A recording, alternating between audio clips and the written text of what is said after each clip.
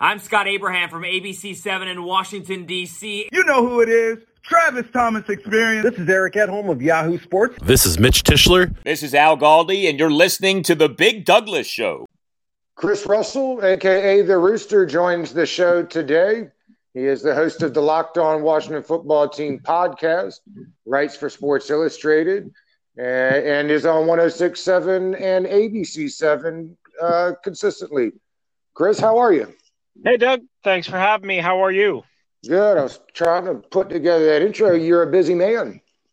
Yeah, I got way too many jobs and, not enough. As the great John Keim says always and has said for many, many, many years, there are no days off when you cover the Washington Redskins. There's only days off. So, hours off, I should say. So, yeah, there's not a lot of time off because of the news factor with this organization. And people don't realize, I guess people realize just how, insane the news cycle is and how continuous and relentless it is. And it's been like this for much of my time around the team. I'm not saying every year is the same, Doug, or every month or every whatever, but there's been many, many, many, many stretches like this where it is just absolutely relentless. No doubt. Chris, I am always curious about the origin of a nickname. I've got to hear about how you became the Rooster.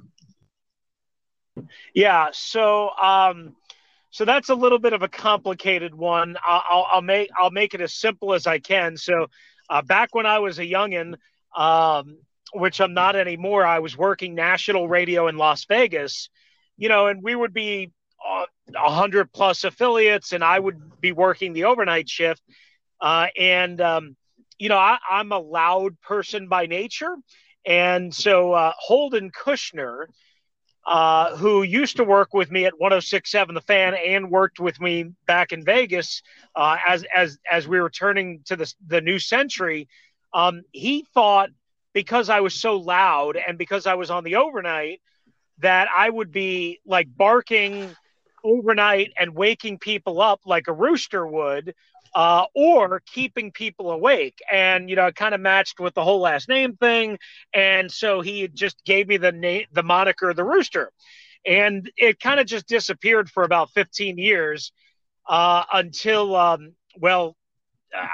guess I can say his, I don't know what I'm allowed to, until Chad Dukes, who, I used to work with at 106.7 The Fan, discovered that my email address, one of them was SF the Rooster. And he asked me about it out of the clear blue sky. And so that's how I got labeled with the Rooster moniker once again here in Washington. Excellent. And Excellent. It's just done.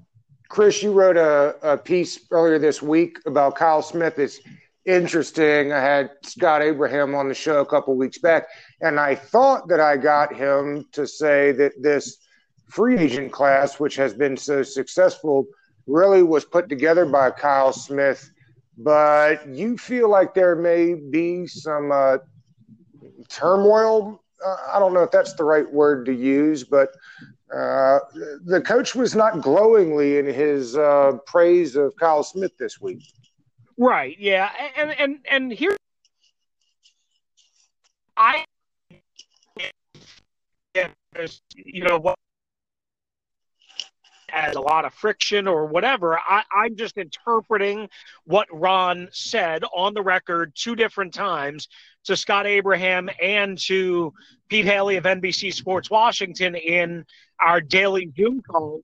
And in kind of interpreting that and then combining that with some of the things that I've heard, loosely that, that maybe they are philosophically not aligned on everything. And maybe that's an impossible ask to be philosophically aligned on everything. But I think the way Ron said it, not once, but twice, that we have to be on the same page. And I'm loosely quoting here, but it was, the same page. We've just got to be on the same page. For him to say that twice, I don't think is by mistake. I don't know that for sure because I've never been told that they're not on the same page and that they're constantly bickering or fighting. I don't know that, but it was a weird thing for Ron to say twice if they are on the same page, if that makes sense. And that was my takeaway. And listen, it's possible that, Kyle Smith at 36, he comes from a proud family, a stubborn family. His dad, AJ Smith, is a fiery, kind of guy. They don't take, they're not yes men. I can tell you that much. And so if Ron expected, just because he's Ron Rivera, for Kyle Smith to not have an opinion or an issue or a challenge, then Ron probably hired the wrong guy. Again, I don't know if it's a bad relationship. I don't think it's a bad relationship. I just don't know if it's as harmonious as everybody was hoping. And I think some of that came through in Ron's words. And I mean, you may think different, but I would assume that if Kyle was let go, that there'd be a line of people that would be interested in his services. No? Yeah, no, absolutely. I think, I think Kyle is going to have if Kyle is not with the Washington Football Organization next year, and maybe as early as January, and that could be Ron's decision, then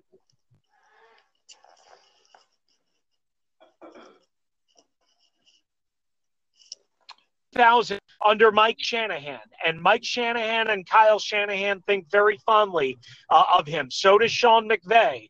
His dad is a very, very, very well-connected man in a lot of league circles. So you have that going for him. And Kyle's track record, quite honestly, is good, right? He's 36. Yeah. He's not a troublemaker by any means. Again, savvy, sharp eye now, has been working on the pro side. Even though his title was director of college scouting up until, Ron got here, he was working on the pro side, even under Bruce, trying to learn and ramp up the knowledge so that he could eventually take the role that he is in now and eventually become a general manager. I mean, that's what path he's on. And, again, yeah, I think that's going to happen one way or the other. It's just a matter of whether it happens here in Washington or not. Chris, the other article that I was reading that you had this week was maybe not an article, but just to clear up some things about Del Rio and the national story that happened there. Is Del Rio still head coach material, do you think? I mean, do teams view him that way? Or is he one of these guys that's better off to be a defensive coordinator?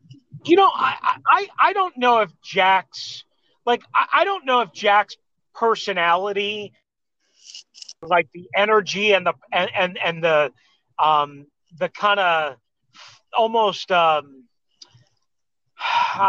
don't know, super relatable personality to today's player, as much as maybe an Eric Bieniemy might, or as much as a Brian Flores did.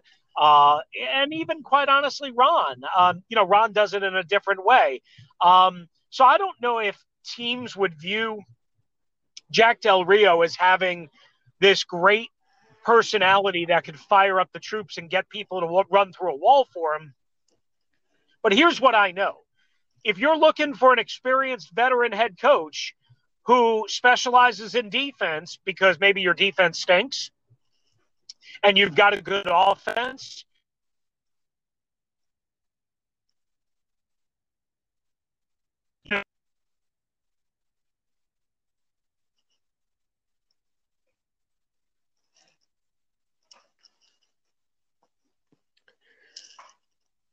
with experience, then Jack Fitz, would agree or disagree, is great by any means. 5 top 10 categories, but because they've given up big plays, because they've given up some long third downs, because their pass rush was a little inconsistent, because their linebackers aren't that good. There's been some issues. I think we all know that. So I don't know if Jack is viewed as like a hot – I know Jack is not viewed as a hot candidate this offseason, but could he be a fit for a team that, is kind of maybe not attractive to some of the top candidates, like an Eric Bieniemy? Yeah, I think that's possible. And, who knows? I mean, maybe you look at, remember, he was the head coach in Jacksonville. They might have a head coaching situation down there. Maybe they go back to a guy that town and that city is familiar with who had success. I don't know that. I don't expect him to leave. And I was told categorically, based off of the Lock and Four report, that there was no intention or no thought at all to, like, the organization letting him go because of performance or personality. But if a head coaching opportunity came along for Jack, they're not going to stop him. So that's how I would read all of that. I thought it was interesting. A couple of weeks ago, I had brought this up on the show, that the coaching staff had said they would be stopping the run on the way to the quarterback. I thought it was a great question. Coach was not real happy when you asked it, but the proof is in the pudding, as they say. The run defense has not been real good this year.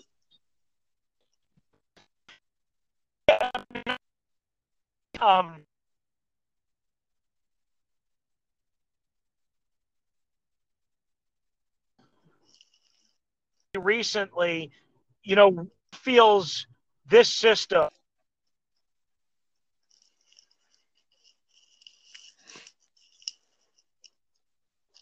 He does have a lot of data to prove that it works with the right pieces doing the right thing. And remember, he said from day one, look, if you have success and you do it our way, we're going to give you all the credit.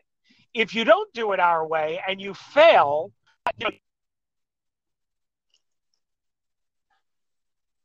are very, very big on that.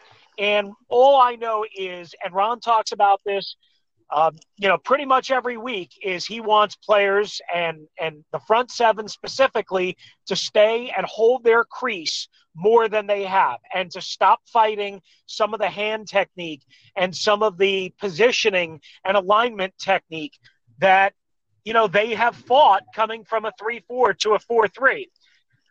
Whether Ron's completely right about that or not, I mean, I just have to trust him that he knows a lot more than, maybe an individual player or two players or whatever, whoever is resisting. And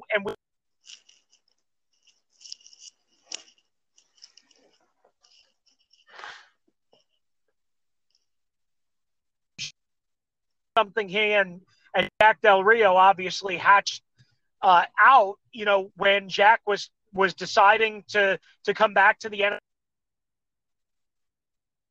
cast.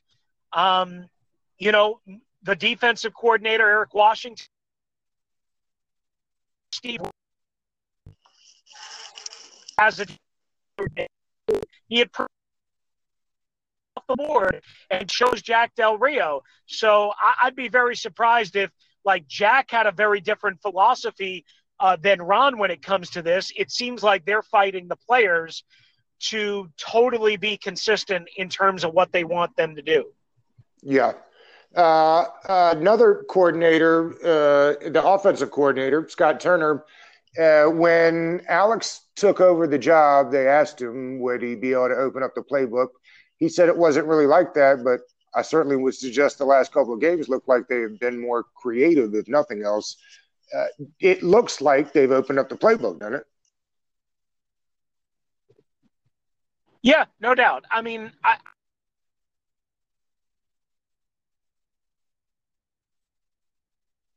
do the right thing, not only execute the fakes and some of the eye candy stuff, but he's going to be able to run the offense the way they want to run the offense. Now, that doesn't mean he's never going to take a bad sack. That doesn't mean he's never going to make a bad throw. We've seen all of that and then some. And I was just looking at some next-gen stats, earlier today. Alex I think he has.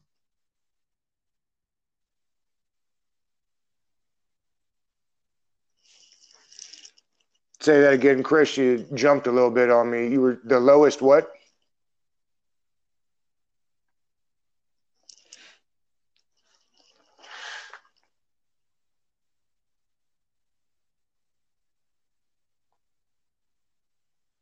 Chris, you there? Yes, Doug? you there? Okay, you I got do. me? I lost you there for a second, but we got you back. Okay. Yeah, sorry, I'm going through. Maybe it's because I'm going through like rural Maryland here. You were mentioning it. You were want me to mentioning the next gen stat before we lost you there, and I was curious about what you were getting ready to say there. Okay, yeah, let me circle back. So I was looking up this according to next gen stats, and it was interesting. Alex Smith has one of the lowest, I should say, the lowest average completed air yards for passes in the entire NFL, and Dwayne Haskins was just 1/10 above him. And Ben Roethlisberger actually is about a half of a yard ahead of both of those guys, meaning both quarterbacks in this game don't really throw the long ball and really don't stretch the field vertically like so many fans and media and people want them to do. And I guess my point in saying all that is that a guy like Alex Smith, because they know that he's going to get the football out of his hands for the most part, and they know he's going to make the right read, and they know that he is going to be able to slide protection and make adjustments at the line. It allows them to, again, do different things creatively because they know that they have to spice things up because Alex is not stretching the field like you would typically want as your quarterback. So I think all the trust in Alex and then also the limitations in Alex adds to Scott Turner opening up the bag of tricks a little bit more, if that makes sense. That gets me to my next point seamlessly, I guess. What's the chance Alex Smith starts at quarterback for this team next year? Well, I mean, obviously, we're all trying to figure this answer out. I mean, I would say in my eyes, I'd probably say there's at least a 40% chance because if we're talking about drafting a first-round rookie, it's likely that first-round rookie is not going to be truly ready on opening day. But they have to make a decision on Alex first. And let's be honest, nobody's going to trade for Alex and pick up the final 2 years of his deal, I don't think, at 23 and then 25 million under the cap, even though that's not absurd for a starting quarterback. It's the problem is it's a 37-year-old starting quarterback who obviously has had a traumatic injury to his leg, but an incredible comeback as well.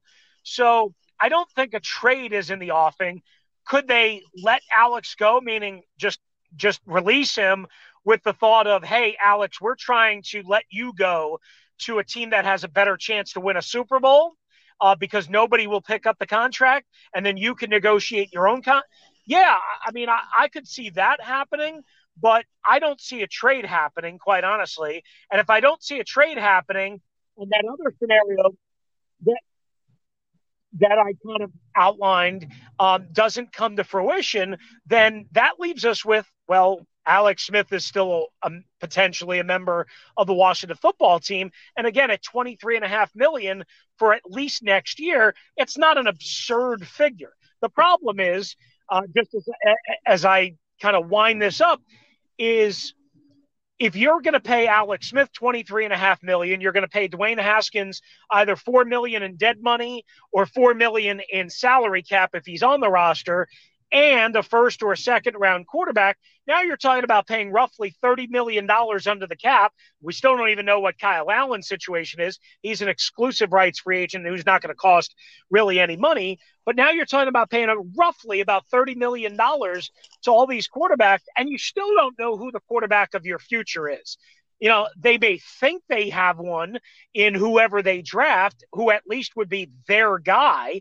But again, you're paying all this money under a compressed cap, and you still don't know. It's not like $30 million for Aaron Rodgers. Well, we know Aaron Rodgers is our quarterback, and we know he's a stud. They don't have that. So that's the problem with that whole situation. But quite honestly, outside of dumping Alex Smith, Doug, I don't know how you can get around that. And I just don't know if they're going to be willing to dump Alex Smith, even if it's to do the nice thing for him and to say, hey, Alex, go try and, connect with a contender, somebody that, really wants you, that you might be able to lead and push over the top. Speaking about money, Chris, both Sheriff and Roulier will be up. I would contend that it's more important to pay Roulier. What are your thoughts on the two linemen? Well, I would say that they're going to view it as Sheriff is more important because Sheriff they're going to view as the better player. But I would argue, along with you, Doug, that not only would I rather pay Chase Roulier because he's not going to cost anywhere near the amount of money, but again, that center position is a really, really, really tricky situation to figure out if you don't have a good one and if you don't have somebody stable there. And I'm not saying Chase Roulier is, an all-pro or lights out or great, but I think he's good. And I think it's really hard when you don't have one that you trust to run all the line calls and to snap in bad weather and in all sorts of situations. And I think you're adding a lot of uncertainty. So to me, if I was going to have to choose between the two for a variety of reasons, I would choose Chase Roulier. Sounds like you would do the same. I believe they're probably going to try and do everything they can to bring Brandon Sheriff back. Whether that'll be good enough or not, that I don't know because of the money that he wants and his injury history and, the amount of term that we're talking about, unless they can figure out a 2-year term that is satisfactory to both sides. Reeves, if he didn't out-snap Apke, got close last week. I was super excited about that. I've been waiting to see more of Reeves. With DeShazer Everett, sounds like he's ready to come back.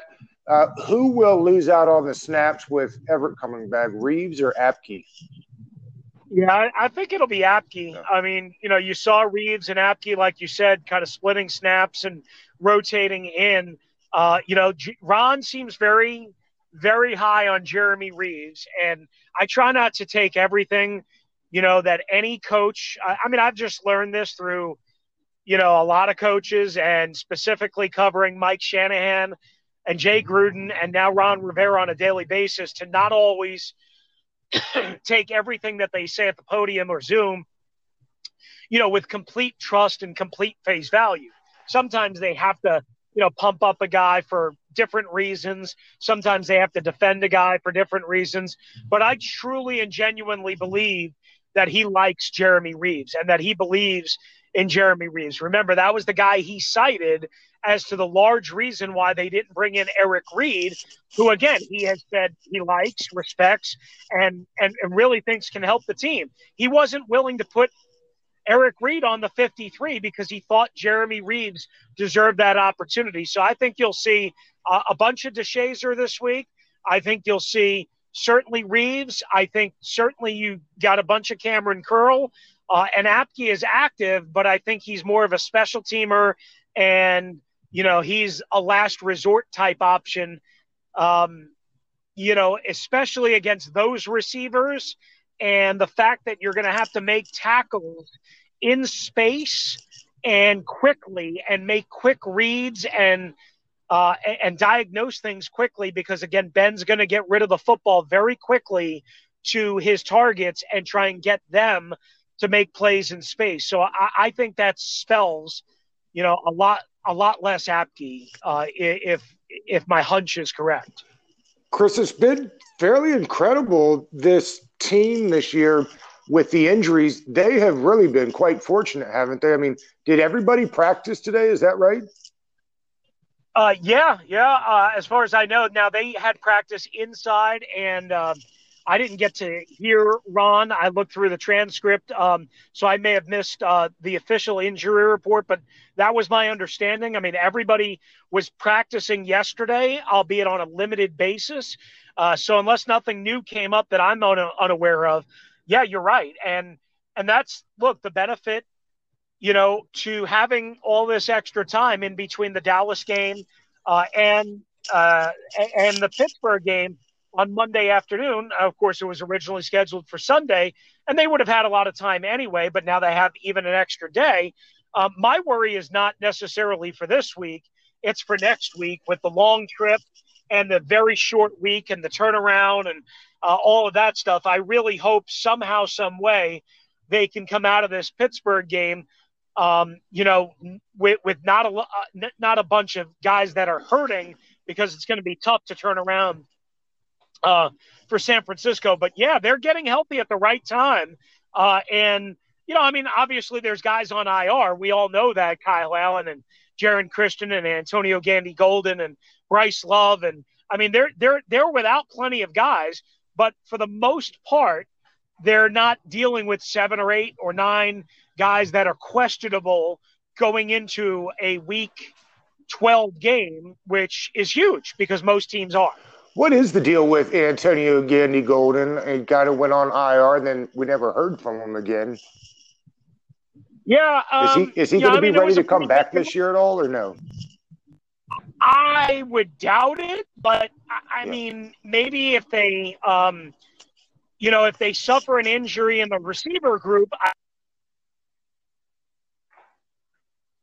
because, my understanding is he's close, if not ready, to resume football activity at the very minimum in practice. Okay. Now, they have not activated that window yet, so they're either doing that because they don't feel he's quite 100% or because they don't feel like they need him right at this point to activate that 21-day window.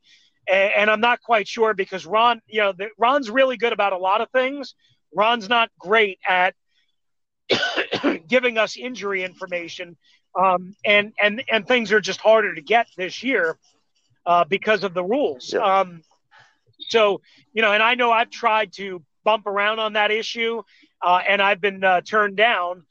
So I hate to not give you a straight answer, but it's either he's not 100% yet, and that's why they haven't activated that window, or maybe he is, and they feel like they're just waiting so that they have, more time and less of a restrictive window, even though that window is like 21 days. And remember this, when Antonio went out, and even when he was playing earlier this year, Ron and Scott would always talk about how raw he was and how long, far he had to go in terms of overall becoming a good all-around receiver. And he had the concussion issue, which knocked him out for 2 weeks in training camp. And now he's been out since, week 6. So that's, another month and a half where he hasn't been able to practice and hasn't been able to play. So where is he at in his development? Probably not near enough where they feel comfortable in a big spot throwing him out there.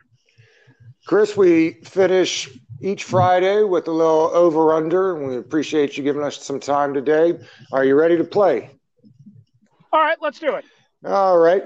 After a couple of weeks where Smith lit the league on fire, he's come down a little bit. Let's put the passing yards at 250 for Alex. 250 on Monday. I'm going to go under. Gibson is finally starting to put it together, it looks like. Let's put 100 yards rushing for Gibson.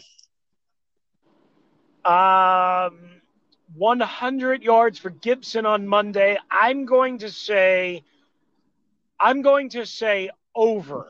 I think they can crease them a little bit on the run.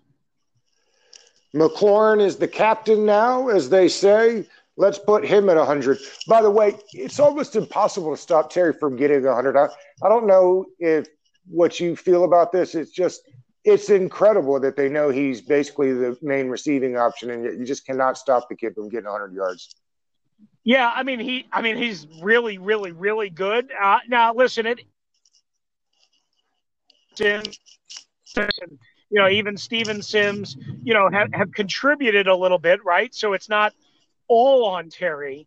But yeah, there's no doubt it's hard. I'm going to say under again.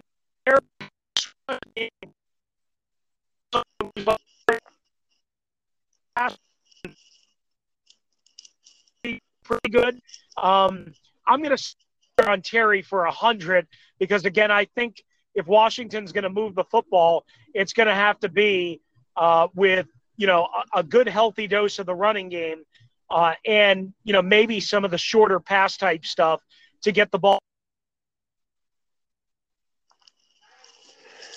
Big Ben, I think I saw, is getting the ball out of his hands in 3 seconds or less. Let's put the defense at 4 sacks for Washington. I'm sorry. Can you repeat that, Doug? You went out there Sure. for a second. Yeah, no problem. I said Big Ben has been one of the fastest in the league at releasing the ball at around 3 seconds, I believe. Let's put the defense at 4 sacks on Monday evening. Yeah, it's even less. It's even less than 3 seconds. It's the lowest in the league, I believe, and it's about 2.3 seconds time to throw per next gen stats. I would say they're going to be under in terms of 4 sacks. I worry about this significantly on Monday. I do too. Pittsburgh is not good at running the ball. The defense will have to pick it up there. Let's put Pittsburgh at 125 yards rushing. I'm going to go under, especially because we don't know the exact status of James Conner yet. Yes, but I haven't seen yet whether he plays or not.